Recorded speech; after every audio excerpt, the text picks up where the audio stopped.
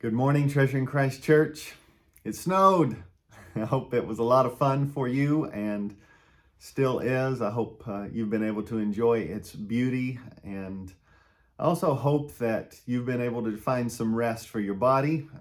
But as we've been talking about, I pray that you've also been able to find some rest with Jesus. And I'm just so thankful for this emphasis over this past month, several weeks, and just our need to be still in God's word and in prayer. I'm so thankful for Pastor Travis last week, walking through Romans chapter 8 with us and emphasizing prayer. And I just pray that you really do make it a priority to be still with Jesus in his word and in prayer, and enjoy all the benefits of finding just a restful soul in him.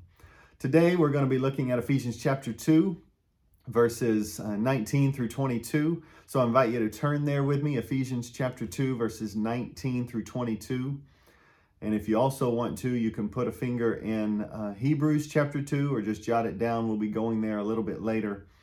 But I will read the passage, Ephesians chapter 2, verses 19 through 22, and then I'll pray. And we'll dive right in as we consider this idea of what it means that we gather to treasure Christ together. Let's look at the word together.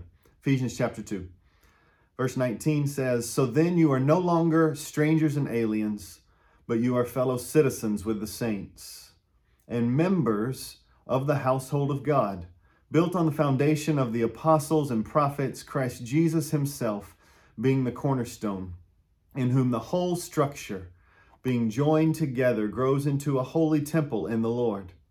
In him you also are being built together into a dwelling place for God by the Spirit." Let's pray. Father, I ask that in this moment you would move in our midst, you would take your word, and that you would brand it deep within our hearts. It would light our path, it would grant us understanding, but most importantly, it would open our eyes that we might see Jesus, and as we behold him, we ask that you would make us more like him. We know that we become like what we behold, and so we long to see Jesus in his word. We want to taste and see that he is good. We don't want just religious motions. We don't want to just attend an event in this moment. We believe that we will be meeting with you, and we ask that you would move in power in our hearts, that you would awaken sleepy eyes and you would awaken sleepy hearts, and you would ignite us with a passion and a fervor and an excitement and an anticipation that you're going to move through your word in our midst now. And so, God, please help us to understand your word, and I pray that it would fill our hearts with a treasuring more of Jesus Christ. Thank you for this moment. Open our eyes to see him. In Jesus' name, amen. I do believe that we are better together, and that togetherness is essential for being the church. As a family, we went outside and we played in the snow, and one of the greatest things to do in the snow is to pack snow tightly and start pegging each other with snowballs. And so we did that some. We went over to a hill, and we also went down with some neighbors on a hill and went sleigh riding, or sledding is the better way to say it, I guess. And we also picked up snowballs, and we would just peg each other with them, and it was a lot of fun. And there's one thing that's essential, besides snow, one thing that's essential about a snowball fight. What that is it requires more than one person. I cannot have a snowball fight with myself. That's just weird. It just doesn't work. A snowball fight assumes that there are two or more people. There's other examples of the necessity of more than one person in life. Today, there's a reason that wars are not fought alone. No one, first of all, is strong enough to win a war on their own. Not even Captain America could win a war. He needed the Avengers. Just watch Endgame. But wars also are not fought. They're not only not fought alone because people get injured. There's an infirmary, and this infirmary is filled with a team of nurses and doctors that help provide treatment and assess wounds and perform surgeries. And The vast majority of situations, the wounded cannot care for themselves. They need someone else.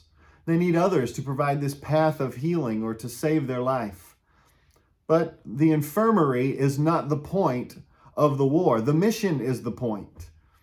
And when you are in those trenches, fighting a battle with bullets blowing by your head and blitzing past your periphery and your friends next to you, you work in the trenches, you protect one another, you look out for one another, you help others advance.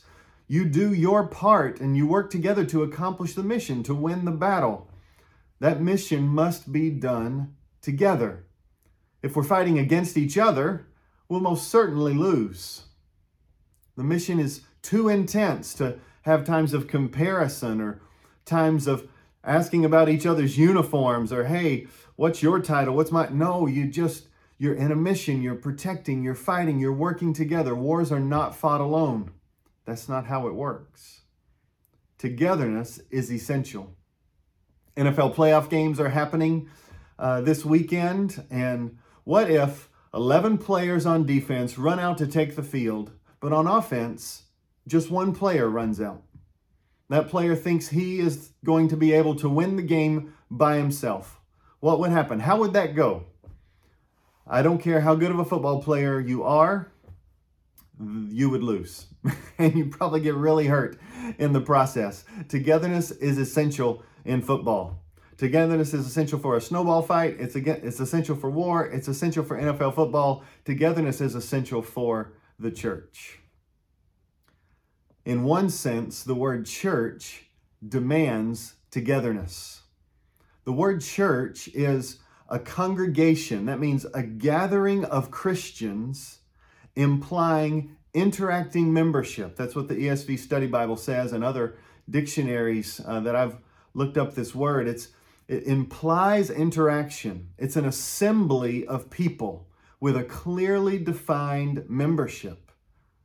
If church means, by definition, an assembly, a gathering of God's people, then the church means togetherness. So when I say togetherness is essential for the church, it's redundant. It's saying togetherness is essential in the together people. Of course, togetherness is essential. It's essential because it's what being a church means, that we gather and we come together. That's what it meant hundreds of years before the New Testament. That's what it meant in the New Testament, and that's what it means for us today. The church is a gathering people. It's not just an unaffiliated group of people. It's a together people.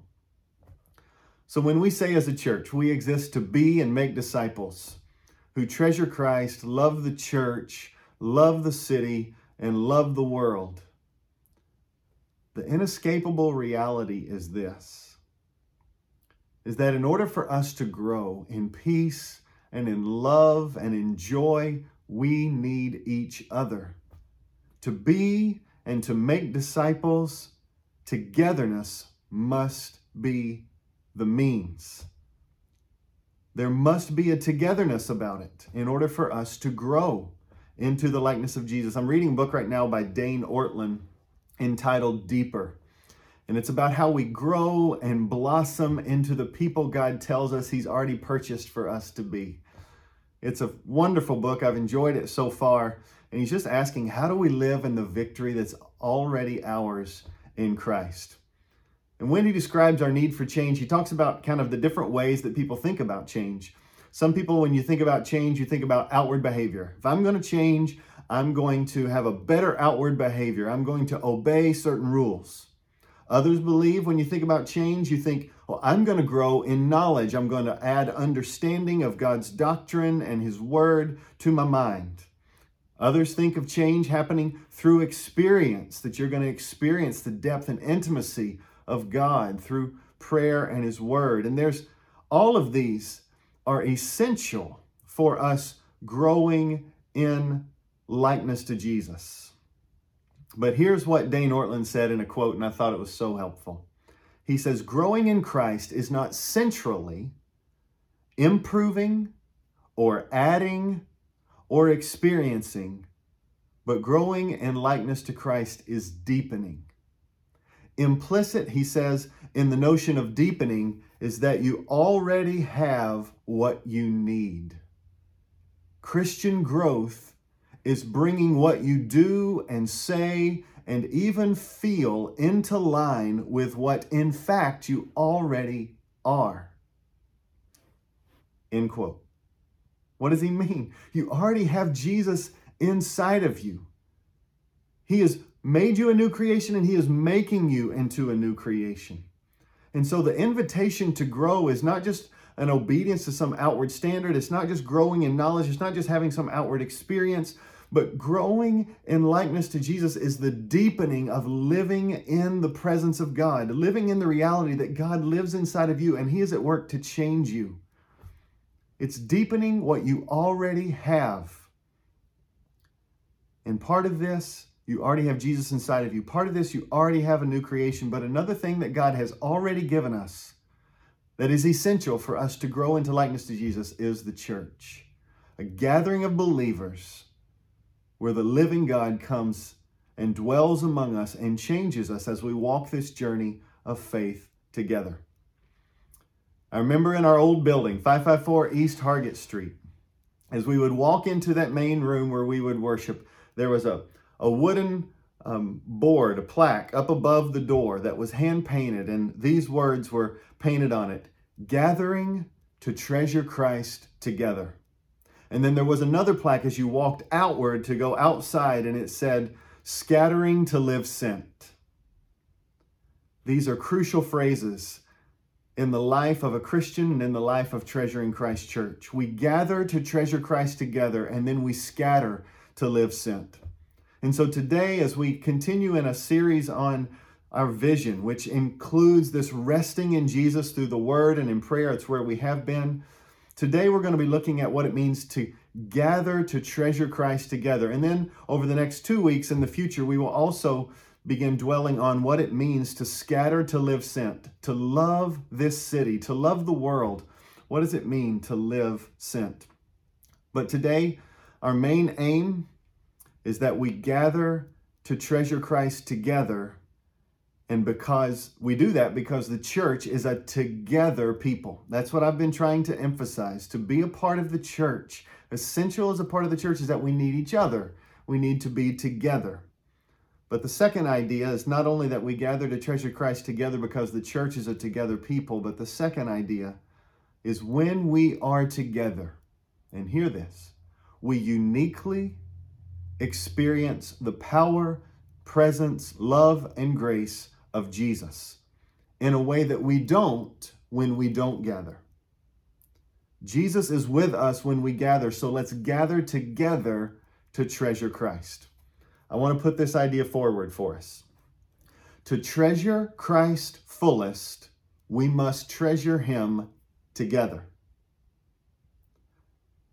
We gather Sunday after Sunday to treasure Christ together because he is uniquely there with us as we gather together in a way that he's not simply when we are just alone.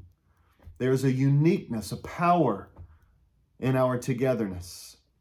Because when we gather together, we gather to treasure Jesus, to lift him up. I've used this illustration before, but it's one worth repeating, and it is that Jesus is the diamond of a diamond ring. He is the one that is to be held up, to be looked at. He is the one that in which there is the beauty and the value. And the prongs that hold up the beautiful diamond of Jesus, they are essential to lift him up. What are the prongs in the church? Well, we craft sermons, we sing songs, we work on harmonies, we play instruments, we care for and teach our children, we build relationships, we have relationship building and events for youth and college students, we develop a counseling ministry, we serve on Sundays, we serve our community, we host community groups, we take encouragement trips to our international workers overseas. All these are wonderful things, but they are simply prongs to hold up the diamond ring, who is Christ. Christ is the diamond. He is the one that all these things point to. Those things are not the point. The point is that they exist to hold up and show off the beauty of Jesus. If that's not their ultimate aim, then we have missed the point. Jesus satisfies every longing. He is the beauty every human heart craves. He is why we gather.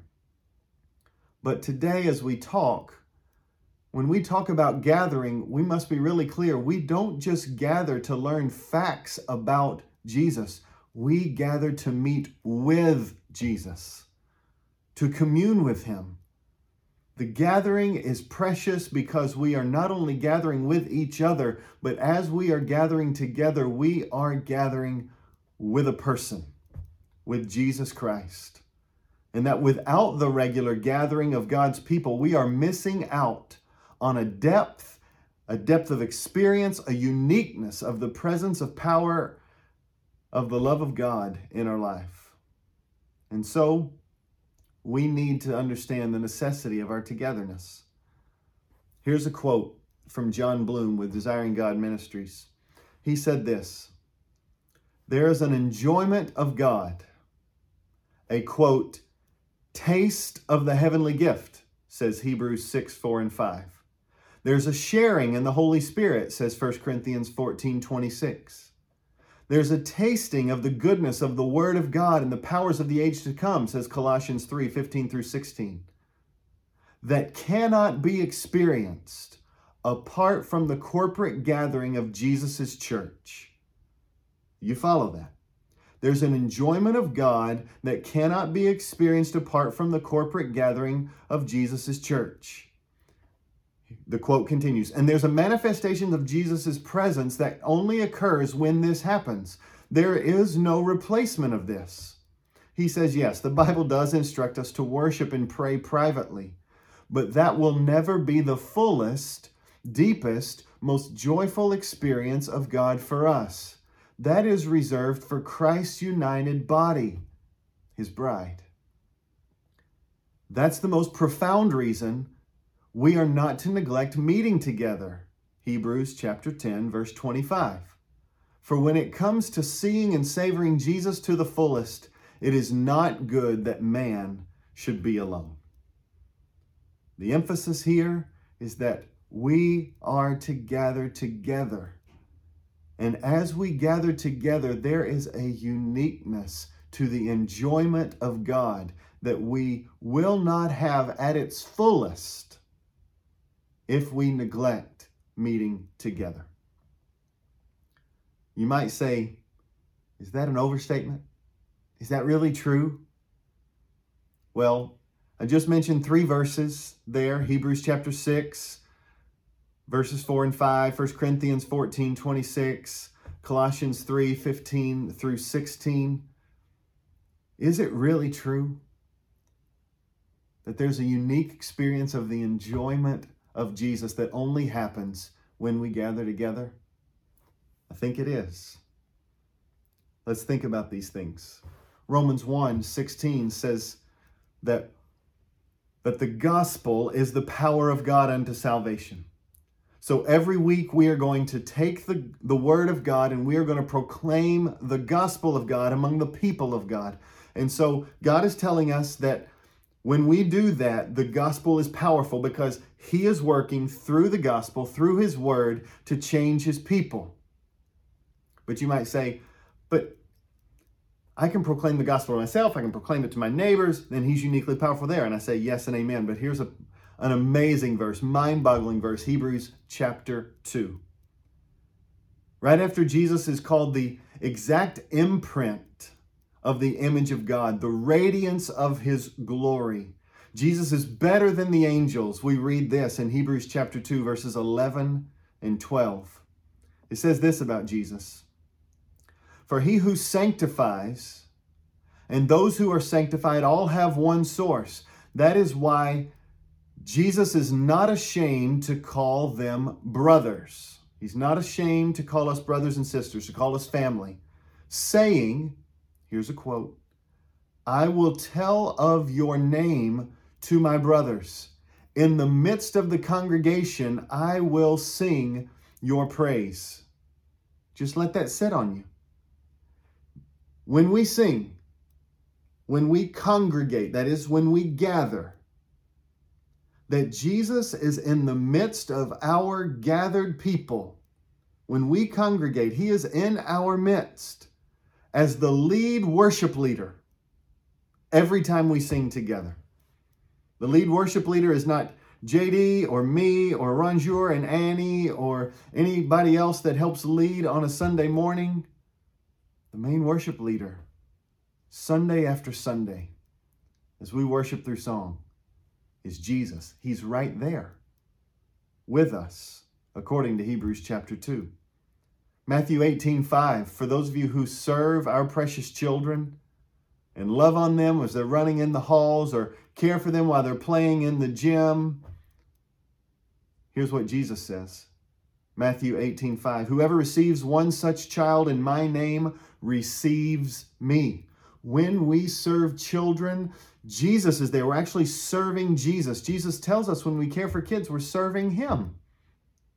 So as we are pouring into the next generation, Jesus is saying there's a mysterious supernatural thing going on that when we serve them, we're actually serving him, loving on him. Later in the same chapter, Jesus tells us that as we gather, there he is in our midst.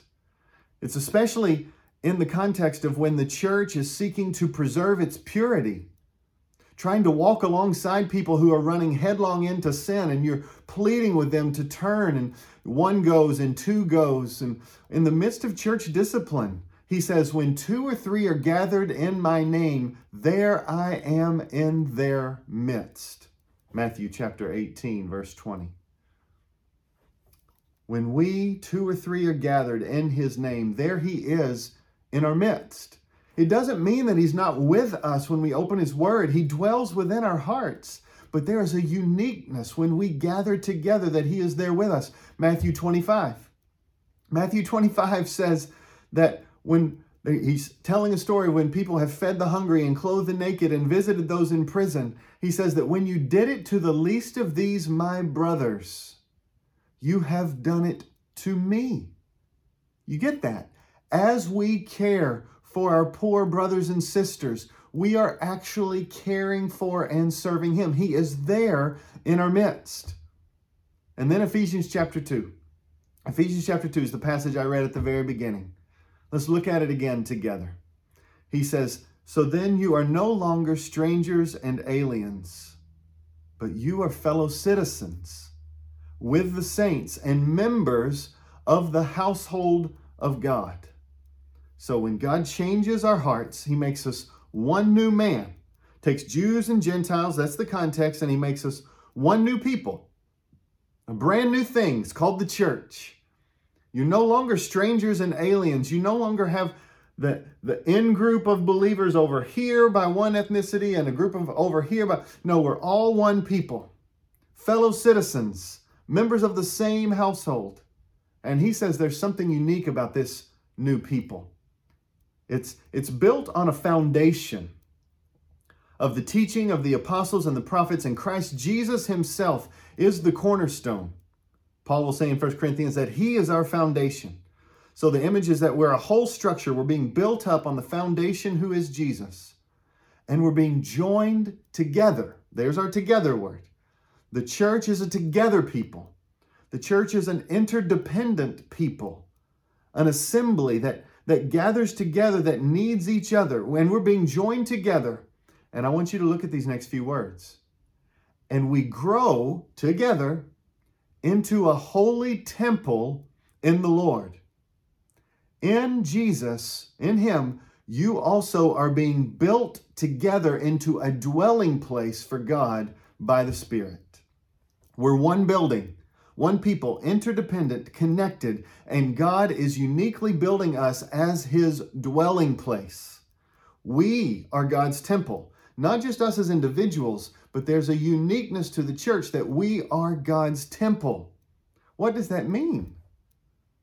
Well, let's zip back to when Moses tells us about the tabernacle, the predecessor to the temple. Exodus chapter 40, verses 34 through 35. It says this, then the cloud covered the tent of meeting, And listen about the tabernacle. It says, and then the glory of the Lord filled the tabernacle. And Moses was not able to enter that tent of meeting because the cloud settled on it and the glory of the Lord filled the tabernacle. And as my pastor friend Jordan Thomas said, he's pastor at Grace Church Memphis, a TCT church out there. He said, the glory chamber of God was the temple.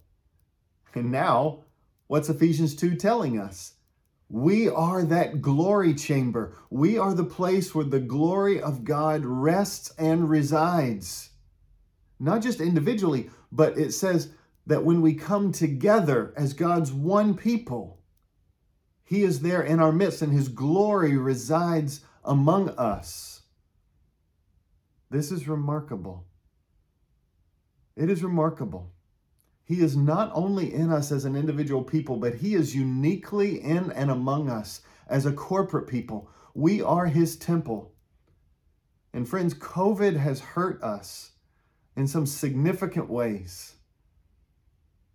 But I'm concerned that sometimes some of the greatest hurt is not physical, but spiritual. Because the Word of God is important, because singing is important, because the Lord's Supper is important. We got creative and we did virtual services, but we need each other. And just as serious as we are about the virus, we also need to be serious about the importance of gathering together. We cannot act as if there aren't spiritual consequences for neglecting the gathering together. I know it's difficult. I know there's not an easy answer. But I just want to lift up that there's a uniqueness to the gathering of God's people. That when we gather, Jesus is there with us. And we taste and see Him in precious ways that can only happen as we are together. Whether it be in corporate worship or community group, we need each other. And as we have time together, we need Jesus there. I told you before, the beginning of a previous sermon, that there are so many times that when I wake up, there's a lethargy, there's a laziness, there's a fatigue, there's a loving other things more than gathering with the church, there's a depression, whatever it is, there's just a struggle to want to go to church at times. I get it. But I can tell you that almost every time that I have gathered with God's people, something has happened inside of me. I have left with a lightness of heart and mood and a sense of God was with us and an enjoyment of the people of God. I just want to remind us all, Jesus is with us when we gather. He's with us when we gather. Wherever we are wounded, wherever we are hurting, that's the beauty of being together. God meets us there. And sometimes He meets us and He's seeking to heal our wounds, not simply by ourselves with the Word, but when we're together with the Word. When we're together in prayer, when we're together serving one another, when we're together sharing stories, when we're together having small talk, when we're just together being together.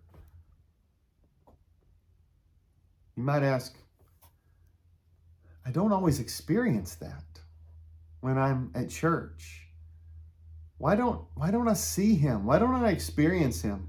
Well, sometimes, honestly, that's partially why I'm preaching the sermon. It's like I needed personally to be reminded that when we are together, something supernatural is happening. There is something happening that I cannot see with my physical eyes that I need God to open the eyes of my spiritual heart for, to see that He is there with us. Sometimes I just need God to open the spiritual eyes of my heart so that I might believe that He's uniquely there with us. Sometimes it's just a lack of knowledge. I didn't know that He was with us, being our primary worship leader, or that when we cared for the poor brothers and sisters, He was uniquely there with us. Sometimes it's a forgetfulness. Whatever it is, I think Jesus would want us to know there is a way that we can see without fully seeing. And we need Jesus to open our eyes. What do I mean? Well, I'm reading through the New Testament this year, and we're in the book of Mark, and Mark chapter 8 is one of my favorite stories. And as you look at Mark chapter 8, he says there that they came to Bethsaida. And here's what's interesting. I've been paying attention to the geographic locations as I've been reading through Mark, because there's so many times that Jesus is traveling in a boat and over the Sea of Galilee. The Sea of Galilee was 8 miles across and 13 miles north to south. And so it took some time for him to cross this body of water. It's not just bouncing from one story to another story. He had time to meditate and to think and to be by himself, or just to have small talk or laughter, or to fall asleep in a boat or whatever it was. He was human. I just find it beautiful. But in this passage, he has just finished crossing the sea, and he had been talking to his followers about, don't they understand? He had just fed the 5,000. He had just fed the 4,000. And they were concerned that they might not have enough bread to eat. And he's like, don't you see? He says, don't you perceive or understand? And it's basically, I can provide for you. And then when they get to the other side and they land on the coast, who do they see? The passage says, some people brought to Jesus a blind man, and they begged him to touch him. And he took the blind man by the hand and he led him out of the village. And when he had spit on his eyes and laid his hands on him, he asked, do you see anything? And he looked up and he said, I see people, but they look like trees walking. And then Jesus laid his hands on him again, on his eyes, and he opened his eyes. His sight was restored and he saw everything clearly. And he sent him to his home, saying, do not even enter the village. What just happened? What just happened? I remember reading a book by Rankin Wilbourne called Union with Christ, and he was like, did Jesus lose some power or something? Did he need a do-over with this healing? Was he just off his game that day, why did he have to touch him twice? Touch him, healed, we're done. Why was there this touch him, and then he could see, people look like trees, and then he touched him again and he could see perfectly clear? What is this? Maybe, and I think this is the case, Jesus was not off his game. Maybe Jesus didn't run out of power, and he didn't. But maybe this was meant to be a living parable. A living story that there are times that you can see and yet not fully see. It reminds me of one of my favorite stories in 2 Kings 6. Story of Elisha. I mean, I just wish I could be there. This so amazing. The servant of Elisha, it says in 2 Kings chapter 6, verse 17, he rose early in the morning and he saw that the city was surrounded with the enemies of God. And he just started freaking out. And because it appeared as if their demise was imminent. And Elisha was there, and it was almost like, why are you anxious? Don't be afraid. And Elisha said to the servant, he says, don't be afraid. And then he prayed, "O Lord, please open his eyes that he may see." And here's what the text says. So the Lord opened the eyes of the young man, and he saw, and behold, the mountain was full of horses and chariots of fire all around Elisha. It's just like all he could see were the enemies, but Elisha could see who was really going to fight this battle. And we need to be reminded that God is at work even when we can't see with our physical eyes. And we just need this prayer, that prayer of Elisha. "O Lord, open our eyes that we might see Jesus when we gather. Open our eyes that we might see him as the primary worship leader.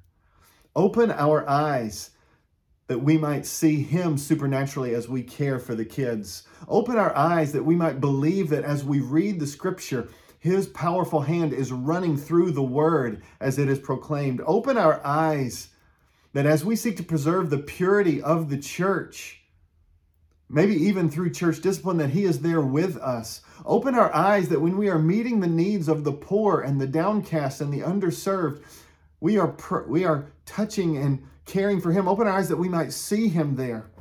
It's like, Father, open our eyes that as we use our gifts to serve one another, that we might see the grace of God at work. And as we encourage other people and we hear them encouraging people through the scriptures, that we hear the words of Jesus encouraging us. And when people share their story, they share their story of their journey of faith, that we might believe that Jesus is there, meaning to encourage us, help us, build us up as we gather together. Friends, there are so many times I get a text, I get an email from people within the church, and they tell me they are praying for me, or they are thankful for me, or something that was said or done was a blessing to them. And I can't tell you how encouraging that is. I love being at church and just hearing of people's faith, stories, even of people's struggle, but how they're still clinging to Jesus. And I do believe with all my heart that on the last day, there will be a clarity of mind and a clarity of sight, that Jesus will show that there was a direct line between my faith persevering and that woman's story of her faith continuing through suffering. That man sharing a scripture of encouragement. That teenager sharing about how they were struggling at school and yet they prayed and asked Jesus to help them. That person's endurance, that woman's prayers, that encouraging word. I believe that on that last day, there will be a direct line that Jesus says, and your faith was about to wobble, and I give you this, and you were able to go. That story was the means of me keeping you in the faith. He has designed that the church is the means to encourage us and to keep us going to the end. Have you ever wanted to quit? Maybe not quit the faith, but just quit something. I asked my son that, and he's like, you know, whenever somebody asks you that question, just like your mind kind of blanks and you don't really even know. But I just thought, like, have you ever wanted to just quit school? My 10-year-old, have you ever wanted to quit school? Of course. It's like, no, I don't want to do math. No, I don't want to read this. No, I don't want to write that paper. But what would happen if at 10 years old we just totally quit school? There would be massive ramifications for us. It would lessen our joy. There would be massive regret. And we don't need to quit. We don't need to quit pressing into Jesus and finding rest in Him and His Word and in prayer. We don't need to quit gathering with God's people. And more importantly, the means of us not giving up, the means of Jesus keeping us, is through His Word, is through His prayer, but it's also through His people. Many times I think we can say, yes, I want Jesus when we gather, but it's the people of God that frustrate me the most. I understand. You know why? It's because we're imperfect. We are messy people. And I don't understand why God chose this beautiful yet mysteriously messy plan of He is going to grow us through the gathering of imperfect people. But most of the time, our frustration probably rises. It rises because they are imperfect, but I don't know if we've ever thought about it. We've ever thought that we expect perfection from others because maybe deep down, we expect perfection from ourselves. We relate to God based on transaction. If I'm good, I deserve it. If I don't do the bad thing, I get His acceptance.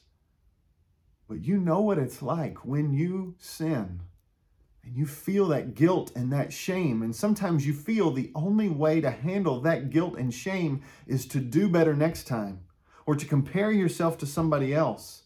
I know from my own heart, I can get more frustrated with people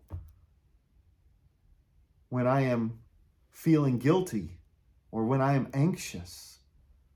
And Jesus wants to carry our shame and carry our guilt. The way out of shame and guilt is not doing better. The way out of shame and guilt is to acknowledge that Jesus carried it all to the cross. It was paid for, and that He accepts us through faith, not through performance. Imperfect people are God's plan to show the world the love of Christ. It's His plan to make you and me more like Christ. And wouldn't it be an amazing place if when somebody is imperfect in front of us, we don't look down in self-righteousness, because we are so aware that any grace we have at all any goodness or strength we have at all, any betterment than anybody else, is all owing to the grace of Jesus. So there's no reason to look down upon another. Instead, we can be the strength or the support, the help, the safe place for vulnerability when others are weak, because we all are weak. Jesus has designed the church to be imperfect together so that we will be interdependent. I need your strengths in my weakness. Togetherness is essential in the church. Together, I see your struggle, and it helps me struggle through my faith. Together, I hear your prayers of thanksgiving, and it helps me not take things for granted, but to praise Jesus for them. Together, I hear your prayers in pain, and it shows me a blueprint for healing in pain. Together, if I'm overly serious, I learn how to laugh and have fun. Or if I'm overly silly, I learn how to bow my heart in reverence to Jesus. Together, I'm so encouraged when I hear the people of God sing. Together, when I see your loss and I'm able to listen and learn empathy, many times with no lessons to teach, just to be there. I'm able to take my pain to comfort you, but I'm also being prepared by Jesus to face my own losses. Together. Sweet woman in my community group this week, I know she's going through suffering, and she just shared a story of how she was walking with her little girl through the Bible, and it so encouraged me in community group. Just so encouraged my heart. Like, when you're struggling, you could be tempted to want to give up. And instead, what you're doing is you're clinging to Jesus and you're teaching your daughter the beauties of Christ. I know that's an encouragement to her daughter and to her husband, but I want to know it's an encouragement to me. We gather to treasure Christ together because the church, by its nature, is a together people. We need each other. And we need to know this. Not only must we be together to be the church, but when we are together, we uniquely experience the power and the love and the healing and the presence and the grace of Jesus. He is with us when we gather. So, church, I encourage you, let's gather together to treasure Christ. Let's pray.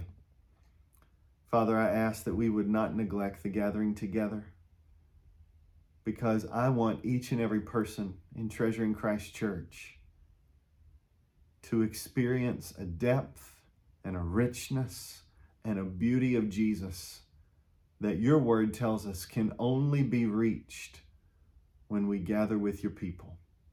Imperfect as we are, Father, I just ask that we would be more aware of grace than we are of others' imperfections. Father, please, I pray that you would help us to gather regularly, to treasure Christ together, so that as we receive your love, we would then be scattered to give your love away and to live sent. Help us, Father, I pray, to experience you in power when we gather. I pray all this in Jesus' name. Amen. I hope you have an amazing week, church. It's great to be with you, and I really do pray we are able to gather together next week, 10:30, Sunday morning, Southeast Raleigh High School. Grace to you.